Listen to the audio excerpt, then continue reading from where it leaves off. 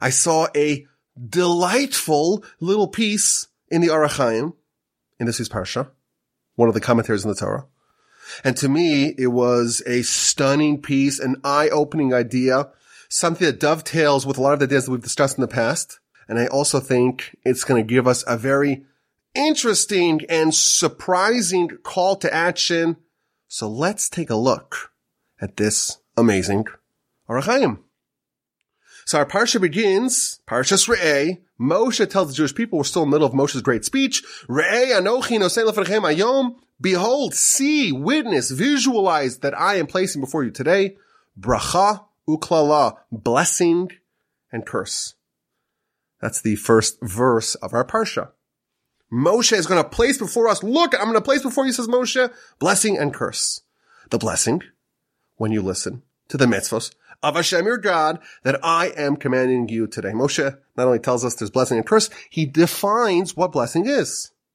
And curse, the third verse of our Parsha, and curse if you do not hearken to the mitzvahs of Hashem your God and you deviate from the path that I'm commanding you today to follow other gods, to do idolatry, to follow gods that you do not know. And of course, Moshe proceeds to talk about the blessings and the curses to be administered on Mount Gerizim and Mount Abel on the first day of the nation's crossing of the Jordan, something we read about in the book of Joshua. But I want to focus on the introduction. Moshe tells the Jewish people, Re'eh anochi nosein lefnechem hayom. Behold, see, I have placed before you blessing and curse.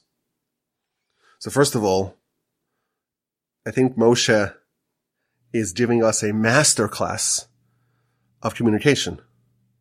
He's trying to give a very powerful message to the nation, and he does it by creating a sharp contrast. Blessing and curse. When you know that that's the binary choice, that's much more persuasive than saying, hey, here's a blessing. Do you want it? Come take it. Moshe lays out the options. You have two choices and two choices only. There's blessing and there's curse. There's life and death. There's Mount Gerizim and Mount Abel. And you can only choose one. You know, we all like to keep our options open. We want to maintain optionality. We want to delay a choice until the very last moment. We want to keep our options open. We want to try to play both sides of the issue as long as possible. And Moshe says, no. There's two options. Look what I'm presenting before you. There's blessing and curse. And this is a style that Moshe uses again in a much starker fashion in chapter 30. Re'eh nasati lefanecha hayom. Again, he uses the same term. Re'eh, see, I've placed before you es hachayim ve'es hatov, life and good, ve'es hamaves ve'es hara, and death and bad. As an aside, I think that whenever we talk about the veracity and divinity of the Torah, I think the best way to structure the discussion is the same way Moshe does. That the Talmud says that if you believe that the Torah is of human authorship, and even if you say it's written by Moshe, and even if you say there's one word or one sentence that's authored by Moshe, not by God, you're cut off from the Jewish people. You lose your portion in the afterlife. You are someone who repudiates the divinity of the Torah. I think in the question of the divinity of the Torah, we have to again say, what are the choices? It's either this or it's that. It's either the Torah is divine or it's not divine. All of us are more comfortable perhaps using fuzzy terms. I like to call them verbal gymnastics. Oh, the Torah is divinely inspired. Have you heard that one before? It's divinely inspired. Basically, you're trying to take both sides of the issue. It's divine, but it's inspired. It's written by God, but it's written by man. The Talmud would tell you, no, there's only two choices here. It's either written by God, every single word, every single letter, and that's the Jewish belief. Or if you say it's written by a human, even if that human is Moshe, you are included in the people who repudiate the divinity of the Torah and lose their portion in the afterlife. Contrast. And Moshe is creating contrast for us as well. This is the best way to absorb messages. And what's the contrast? There's blessing and curse. There's good and bad. And the definition of blessing, Moshe tells us, is when you listen to the mitzvahs of Hashem, your God. And the definition of curse is when you repudiate the mitzvahs of God, when you reject and neglect the Torah, and you deviate from the path. And of course, this is the arch theme of the whole book. The whole book of Deuteronomy is Moshe preparing the nation. You're about to enter the land. There's all kinds of temptations for you there. You're going to forget all the things that you witness. You're going to be tempted and seduced by the Canaanites.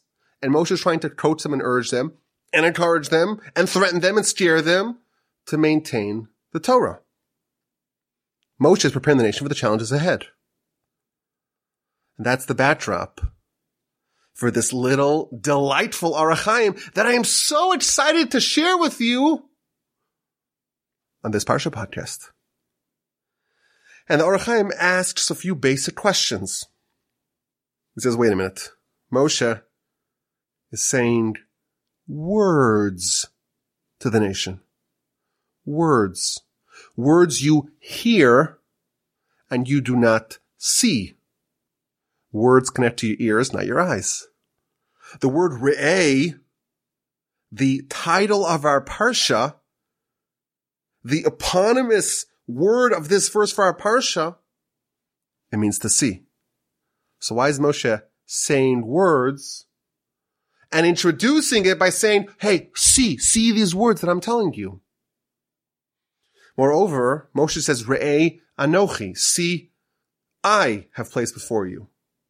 The word anochi seems to be superfluous. The sentence could have read just as easily, re'eh nasati. Behold, or see, I have placed before you. Nasati I have placed before you. The word anochi could have been omitted. Why does the word anochi appear? A third question that the Orach Chaim asks is, the word re'eh means to see, or see, it's an instruction, see, but it is a word that in Hebrew, in the grammar, would be used when speaking to an individual. Re'eh means you, the individual, should see. Singular. If Moshe was talking to a lot of people who would say, Re'u, you, all of you should see. Lifneichem, in front of you, I've placed in front of you, that is plural. If it was singular, it would say lefanech, in front of you. So in the same sentence, Moshe jumps from speaking in a singular fashion to a plural fashion. Why does he change? Isn't he speaking to the whole people? If he's speaking to the whole people, it should say Re'u. It should be Parshas Re'u, not Parshas Re'eh. What's going on? Why is Moshe saying the word Re'eh in an individual format? And the Orach Chaim develops an idea and ties it into the words of the verse, and he says something incredibly fundamental. Moshe is trying to convey a message to the people. And of course, he's using contrast, but he's trying to impress upon them the most important message that they need to hear. And of course, not only they need to hear it, we need to hear it as well. Moshe is trying, in his message, to make the spiritual world, the world of Torah and mitzvos, he's trying to make it appealing. That's the blessing that he's talking about. And the curse of repudiating the mitzvos of the Torah, repudiating God, and instead focusing only on material and physical pleasures, that is something that Moshe is trying to diminish. He's trying to say, this is a blessing, you should adopt it, and this is a curse, and you should avoid it. Moshe is presenting life's conflict in this stark binary fashion. He's telling them there are two worlds. There's the spiritual world, there's the physical world. Which one of those two will you prioritize? Are you going to prioritize the eternal spiritual world or the transient, ephemeral, physical world? There are two paths. Which will you favor? There are two life objectives. Are you going to value the spiritual agenda of the soul? Is that what will motivate you? Is that going to be the overarching objective of your life? Or is the physical agenda of the body, of course, that is a rapidly depreciating entity, soon to be interred in the ground to be munched upon by maggots and worms, is that going to be the focus of your life? Are you going to think long-term and be motivated by the question of what will be the destiny of my soul for eternity? Or will you settle for choosing the short-term interests of your life today as you are currently constructed, a soul inhabiting the body? That's the message that Moshe is trying to impress upon the Jewish people. That's the contrast. Do you want the red pill or the blue pill? Do you want the good or the bad? Do you want the life or the death? Do you want the blessing or the curse? Which will you choose? You can only have one. No. Why is it such a hard message? It seems like it's a slam dunk. How would anyone choose curses? Of course, anyone with their head screwed on straight is going to choose the blessing. Moshe is urging them, choose the blessing. Why is this difficult? So there's an amazing midrash over here that gives an analogy. And it says that there was a crossroads, a fork in the road. And the passerby have two choices, to go down this path or down that path. And there's an individual sitting by the crossroads, and he's trying to give advice to the people walking down to the fork in the road as to which path they should take. But these two paths are very different. One path, it starts off and it's really beautiful and it's really pleasant and it's really appealing. And the road or the path looks really smooth and it looks like a delightful, joyous, pleasant ride. But in the end, once you get down this road, it turns into a nightmare. That's one path. The second path, it starts off and it looks like it's full of thorns and thistles and it looks really difficult and scary. But once you get through that initial stretch of path, it turns out to be very beautiful and very delightful and very enjoyable. And all these people are coming to the path and they're like, which way should we go? Of course, we go to the one that looks really nice and appealing and looks really nice and pleasant. I'm not going down the path that has all those thorns. And there's a person there standing at the path crossroads, and he's telling them, the path that looks so appealing, in the end, after 2 or 3 steps, you get a little further down the road, it turns into a nightmare.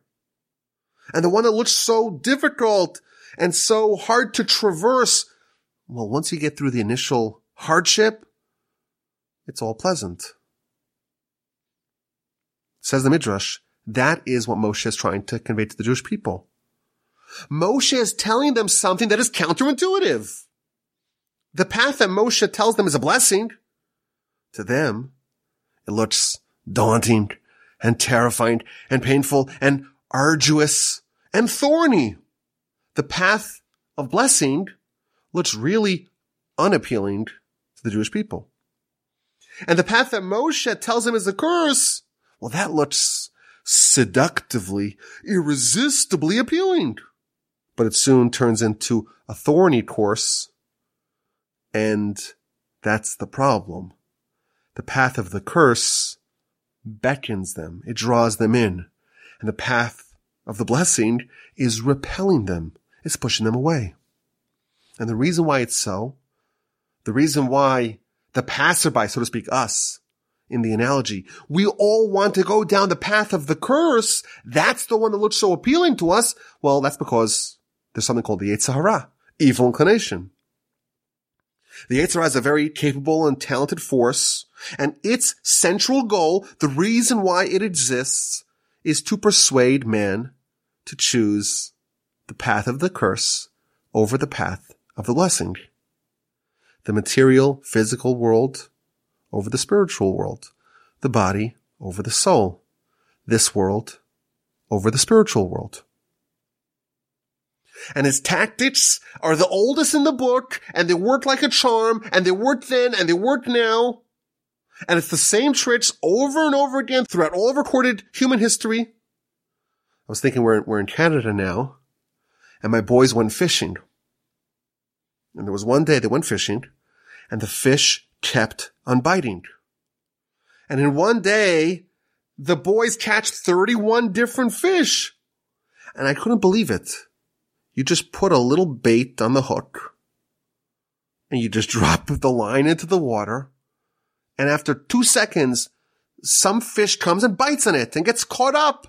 And you reel them out, and then you do it again and again and again. And I couldn't believe it. I said, it doesn't make any sense to me. These silly fish are falling for the same silly trick over and over again. They don't get it. I can't believe it. Don't you know that when there's this appealing worm dangling in front of you, it's actually hiding a hook that's going to kill you? And then I realized all of us, we're just like the silly fish. We too are falling for the same silly deceptions time after time. And that's the problem. Moshe is trying to talk to these silly fish, and he's laying out the blessing and the curse, but his prescription, his diagnosis, runs in conflict to their initial perspective. He says the blessing is the mitzvos, but that looks like a path of thorns. He says the curse is the repudiation of mitzvos, but that path seems quite appealing. There's no restrictions. There's no limitations. Freedom. Moshe's message faces stiff headwinds. He is fighting the tide. He is countering the default. He is undertaking an uphill battle. He's fighting the Yetzer Hara, who has pole position. He's telling you that what the Yetzer Hara is selling you is a lie. It looks like a worm. Go grab it. You have an easy lunch. But behind that worm lies a hook that's going to destroy you. The Yetzer Hara is deceiving you. But us, we're like the fish. We just want to bite. Well, looks so appealing. And that is what Moshe is trying to convey to the Jewish people. And how does he do it? How do you fight a nation of fish going after the baited hook? Re'ei anochi nosen lefnechem hayom bracha u'klala. There are two things that Moshe is trying to convey to help the nation make the correct choice. He wants to get them to see the beauty and the joy and the sublimity of the blessing path. And he tries to get them to see the futility and the emptiness of the path of the curse. And how does he do it? Back to the analogy of the two paths. The only way someone can persuade someone to choose the path that seems to be full of thorns over the path that seems so pleasant and appealing, it's only if that person can say definitively, I have gone down both paths. I'm familiar with the end of those paths. Only in that case does the person have the possibility of influencing the people to choose the path that seems to be much more treacherous. Says the Orach Chaim, to influence people in this manner, you need a particular collection of things. Number one, in order for you to have credibility to make this case, you have to personally know the goodness of the path of blessing. That looks like it's a path of thorns. Number two, you also have to intimately understand what the path of curse is offering.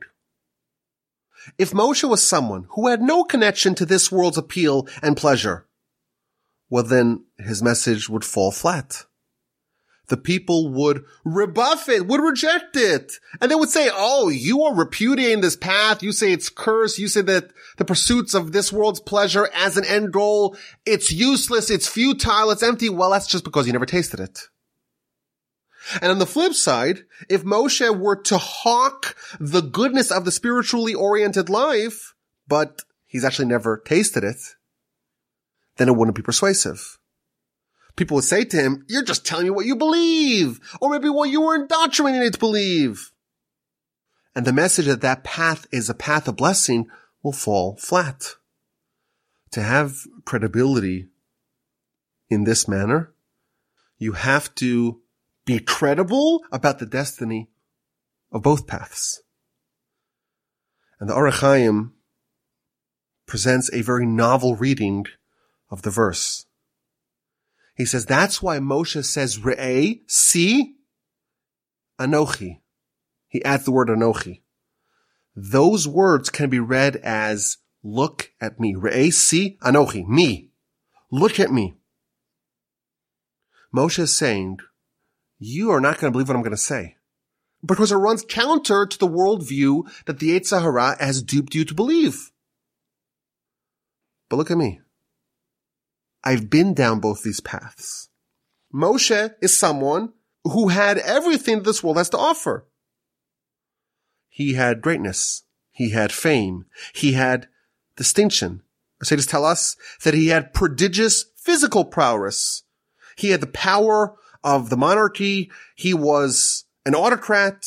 He was the richest Jew in the world.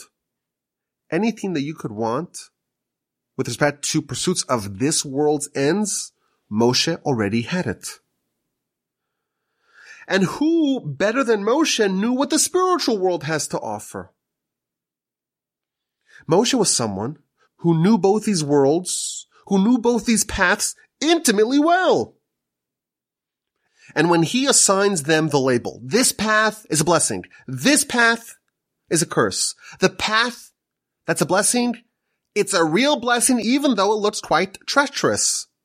And the other one that looks quite appealing is truthfully a curse. Coming from Moshe, this message is singularly unimpeachable. Re'eh Anochi, look at me. I'm the one who can definitively assign the paths, which one's a blessing and which one's a curse. Moshe is conveying to us this very fundamental message. What path to choose, what life to live, what objectives to prioritize. But there is a problem with this message. The path to a blessing, it looks to us to be laden with thorns. The Yetzer Hara deludes us into seeing the world precisely in the opposite way than it really is. But Moshe is uniquely suited to convey this message to us. He had all the things that the people who go down the path of curses want. And he went further down the path of blessing than anyone in history. He can make the definitive call. Re'eh Anochi, look at me. I've been down these paths. One is a blessing that will give you eternal life, and one is a curse that will destroy you. This is an idea we've spoken about in the past. Incidentally, we spoke about it exactly a year ago. Parsha Re'eh of last year, when we started the streak. We spoke about Onkelos, the convert, and how he was able to convert 3 successive cohorts of hardened Roman legionnaires. He managed to get them to convert and become Jews. And we speculated last year that the reason why Onkelos was so persuasive was precisely because of this point. Like Moshe, Onkelos was someone who tasted both worlds. He was part of Roman royalty with all the trappings that come with that. He went down the path of curse, yet he became one of the scholars. Like Moshe, Onkelos had the credibility to tell the people which one of these worlds is truly better.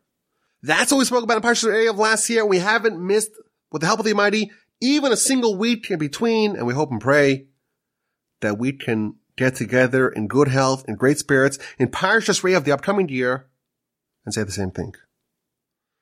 This is the idea of the Orach Chaim. You want to sell this most important message, the message of Moshe, the message that's going to change the world, the message to get people to think about what they're living for, and to make a choice. Which world do you want? Do you want the path of blessing? Do you want the path of the curse? This message is a hard sell. And to make this sell, you have to have the street cred. You have to have the credibility. You have to be someone who people can look at you and say, this person has experience, they know what they're talking about. Only then can you stand at the crossroads and tell people which way is the advisable path. Only then can you make an authoritative and incontrovertible declaration, Rei Anochi, look at me, I have experience. Here lies the blessing. And that appealing path, that one that looks so irresistible, it's nothing more than a curse. Now I want to suggest another wrinkle to this idea. Moshe had credibility in assigning the path of blessing. This is a blessing, this is a curse. But what if we bifurcate Moshe's credibility? Let me explain what I'm proposing.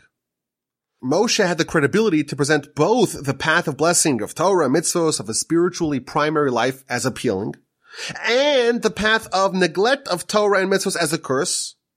And he says to them, Rei Anochi, look at me, look in my eyes, read my lips. This is a blessing, and this is a curse.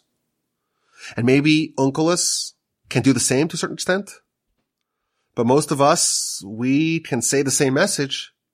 We could utter the identical words of Moshe, but the naysayers and the cynics will not be swayed.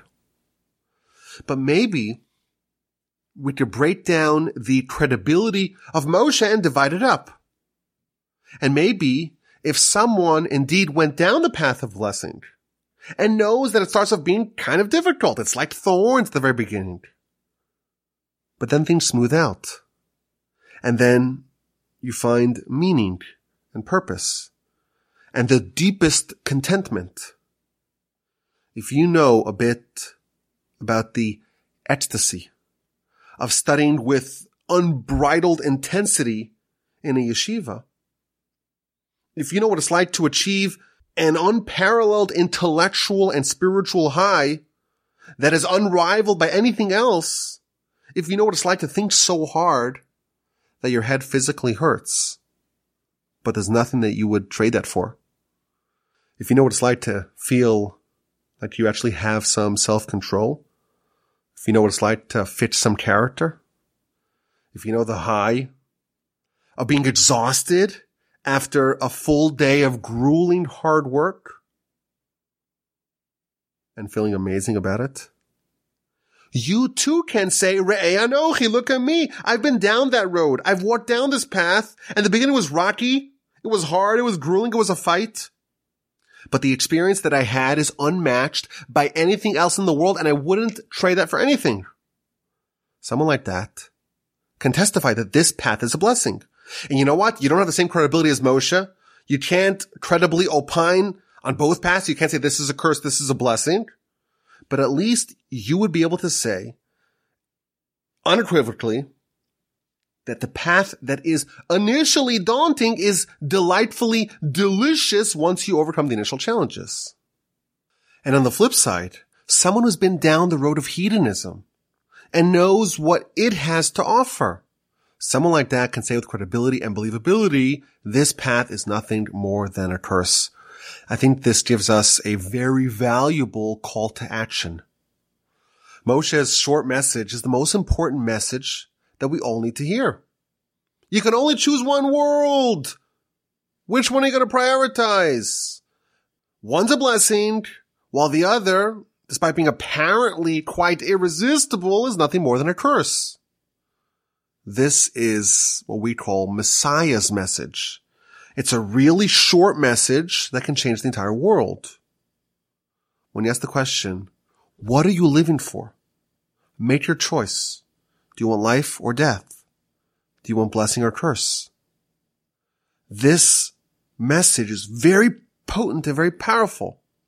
This message has the power to change every individual's life. And I think it's incumbent upon us, all of us, do whatever we can to absorb this message, but also to spread the word. But the same problem facing Moshe when he wanted to convey this message to the people faces us. The Yetzer are still getting the suckers, us, to bite like the fish falling for the same tricks over and over again. So it's not the content of the message that resonates. They say that the medium is the message. Here we discover that the messenger is the message. Re'ei anochi, Moshe tells the Jewish people, look at me. Look at my story. I am living testimony to the blessing of this path and the curse of that one. And most of us, we have to try to hear that message. But if we are fortunate enough to have actually gone down the initially rough path of the blessing and witnessed how it truly is a blessing, we must, like Moshe, say, Re'ei anochi. I can proclaim that this is a blessing. If life has brought you down the other path, you too can be enormously impactful in spreading the message of Moshe, in spreading the message of Messiah. You know, in the yeshiva environment that I was fortunate enough to be in, there is a suspicion on the part of some of the students that the people on the other side of the path, the people who took the other path, they're having a really good time. We're sitting here in this all-male base medrash, in this all-male study hall, and we're studying ancient texts of Talmud, while our co-religionists who don't have Torah, they're having tons of fun. They're having a marvelous time with no restrictions. They're probably awash in girls, eating whatever they want, doing whatever they want. They don't need to study all these very difficult pieces of Talmud. They're having an amazing time partying on the other path. I remember a yeshiva student telling me that he cannot imagine why someone would abandon that world to join the yeshiva to spend 10 hours a day studying Torah. It didn't make any sense to him. And the reason why it didn't make any sense to him is because he never tasted that world. He has no idea that that's really a curse. To him, all he sees is the beginning, and the beginning looks really appealing. He hasn't been down that road to know what it's truly about. I remember another young yeshiva student who I was talking to. He was trying to persuade me that it's really good for him to dip his toe in that other world. I want to get a taste of it. This is what he told me. Because you see, the people that abandon Torah for a little bit, they have a little lapse in their commitment and observance. And then they come back much stronger. That's what he told me. And therefore, ergo, it makes sense for me to go taste that world. Let me try it for myself, just so I know what to avoid. This, again, is someone speaking who hasn't gone down that path. And it looks so pleasant and appealing and so irresistible, and he wants to go taste it. But if you have been down that path, and you know, not because someone told you about it, you know because of yourself, you too can say, Re'ei anochi, look at me. You can proclaim that fantasy of the yeshiva student is totally fake. It's not that good. Yeah, maybe there's a little fun at the beginning, but there's a lot of loneliness.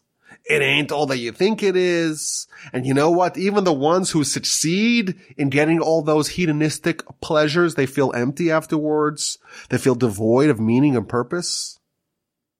Moshe was the one who could say the complete Re'ei Anochi. I know both paths, and I can make a definitive statement, this is a blessing and this is a curse. I think for most of us, we're not quite ready to make our declaration. And then there are those who can give over half the message. Someone who has truly lived the path of the blessing can say, Re'ei Anochi, look at me. I can testify that this is a blessing. And someone who's been down the other road can say, Re'ei Anochi, look at me. That road is a curse. It takes a rare person who can do both. Moshe was able to do it. Even in our world, there's still some people who can definitely do the full Re'ei Anochi, look at me, I know both paths. For example, you have someone like Rabbi Uri Zohar, who was Israel's greatest celebrity. He was a movie star. He was a comedian. He was a late night television show host. He was on top of the world in one path. And he abandoned it all and became a rabbi and eventually a huge Torah scholar. And he is deeply embedded now in the path of blessing. He can definitely testify, Re'ei Anochi. I know both of those worlds better than most will know any one of them. and I can testify this is a blessing and this is a curse. I imagine that Messiah himself will also be able to say the full Re'eh Anochi, look at me. It seems to me more likely that Messiah will not be a monastic, ascetic person who lives in poverty, who never tasted or never had access to the other world. I think he will be, this is my speculation, but I think he will be someone who can personally embody this choice and say, Re'eh Anochi, and convince the whole world that one path is a blessing and one path is a curse. May we all be so fortunate to see this world, to see the whole world be woken up to the message of Moshe, that a life prioritizing the spiritual agenda, prioritizing the spiritual world, prioritizing the soul, that's a blessing. And the one that repudiates it is a curse. May it come speedily in our days. Okay, let's get to this week's A&Q. And this week's edition of the A&Q focuses on every fundraiser's favorite teaching in the Talmud. But wait a minute, Wolby, wait a minute. What does it mean that there is a teaching in the Talmud that every fundraiser loves? Let's have a look. The Talmud, the book of Tainus, page 9a, quotes a verse in our Parsha, 1422 of the book of Devarim, Parshas Re'eh, and it says like this, Aser ta'aser. You should surely tithe. Says the Talmud. What does it mean, Aser ta'aser? Aser means for the word eser, which means 10 or 10%. You should tithe. But then it says it again, ta'aser. Says the Talmud, Aser, you should tithe, bishvil shetit asher, in order that you become rich. And the Talmud gives us a story where the great Rabbi Yochanan, he met his nephew. And they started talking. And Rabbi Yochanan said to the young boy, he said to him, well, what do you study in school today? What verse are you up to? And he quoted this verse, Aser ta'aser. And then he asks his uncle, the great rabbi, Rabbi Yochanan, well, what does this verse mean? And Rabbi Yochanan tells him, this verse means Aser bishvil shatit asher. You should tithe in order that you should become wealthy. And the young boy asked the great rabbi, well, how do you know that? What evidence do you have that that's the interpretation of the verse? So Rabbi Yochanan tells him, well, why don't you go and try it? Give 10% of your money to charity, tithe, and see if you become rich. But the boy said to him, are you allowed to test God? Don't we learn earlier in Deuteronomy chapter 6, verse 16, that you're not allowed to test the Almighty? So how could you tell me that the reason why you know that if you tithe, if you give 10% of money to charity, you're going to become rich is because you tried it and you tested it? You're not allowed to test God. So Rabbi Yochanan responded to him. He says, yes, you're right. Normally, you're not allowed to test God. However, the verse in Malachi, so elsewhere in scripture, it says, please test me in this area. In this area, this one area where the Almighty promises if you tithe, if you give 10% of the money to charity, you'll become rich. This is the one exception to the rule that you can't test God. Normally you can't test God, but here you can. Thus, the Talmud tells us, number one, if you tithe, you'll become rich. Number two, this is the one area that you're allowed to test God. So why is this the fundraiser's favorite Talmud? Because, first of all, you could say, hey, I'm not asking you for a donation for my benefit. It's for your benefit. You'll become rich. And you know what? Try it. Talmud says you could try it. Test God. See how it goes. But here's the question. The Talmud tells us there's only one instance where you're allowed to test God. With all the mitzvos, you do all the mitzvos, and some of the mitzvos we're told that you'll get reward, but you're not allowed to test God. You can't say, let me do it, and let's see where the reward is. There's only one exception. Of all the mitzvos, this is the only one that's singled out, the one mitzvah where you're allowed to test God. And the question is why? Why specifically with respect to tithing, with respect to charity? Why here are you allowed to test God, whereas by every other mitzvah, you are not allowed to test God? Now, as I mentioned, I'm in Canada now, spending some time with the family, and I asked this question to my brilliant brother-in-law, Shmuley Botnick, and he told me an amazing answer. A mind-blowing answer. And I want to tell you, it demands a lot of restraint. Herculean restraint for me to wait until next week to share this answer with you. So you have to come back next week.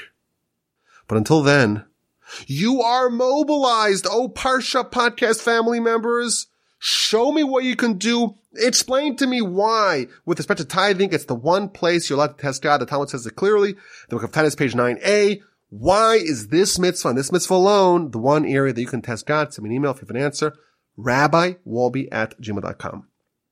Okay, last week we asked the following question. Moshe did a half mitzvah, half of the job, twice. In one instance, he brought Joseph's bones out of Egypt, but he failed to bury them. Was buried later on by the Jewish people in the city of Shechem. In a second instance, Moshe designated 3 cities of refuge, but not the final 3 of 6. And Moshe is apparently treated very differently for these 2 half mitzvos. For the bones of Joseph, Moshe is the canonical example of when you don't finish a mitzvah and then it's not attributed to you.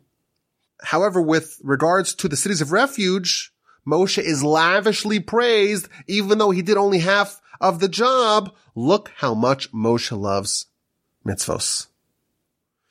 So there are a few answers here I want to share with you all today.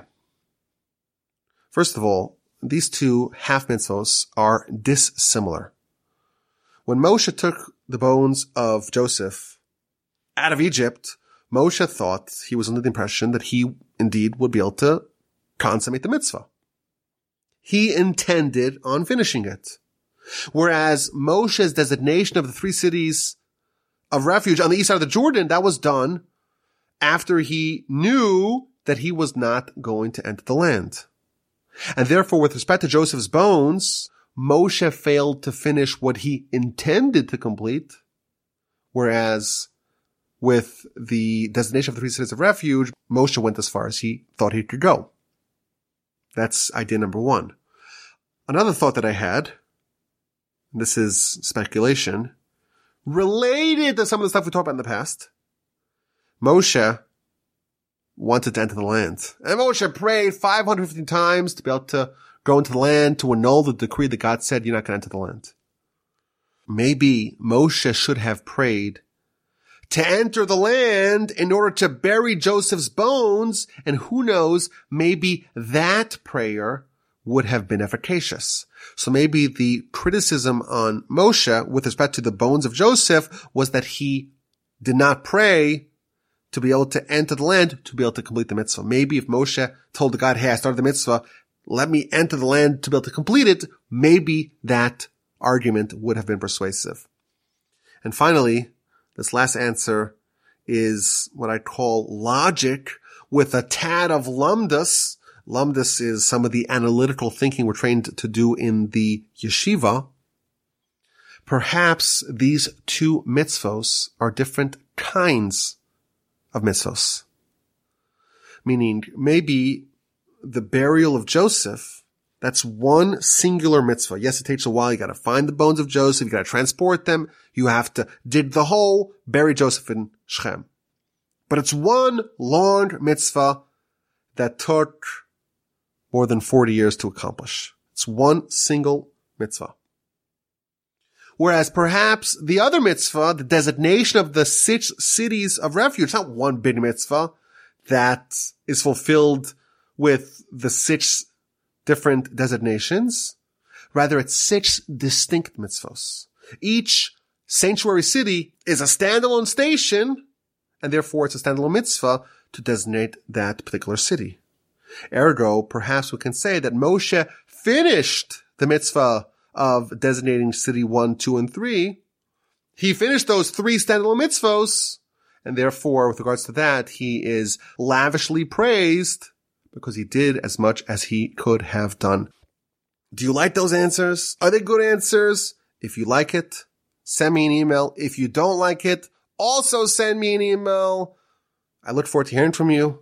I thank you for listening to this edition of the Parsha Podcast. As always, my email address is rabbi@benjamin.com. I hope you have an amazing rest of your week. A fantastic and splendid and wonderful and delightful and enjoyable on every level Shabbos upcoming. And please, God, with help, the Almighty, we'll talk again next week.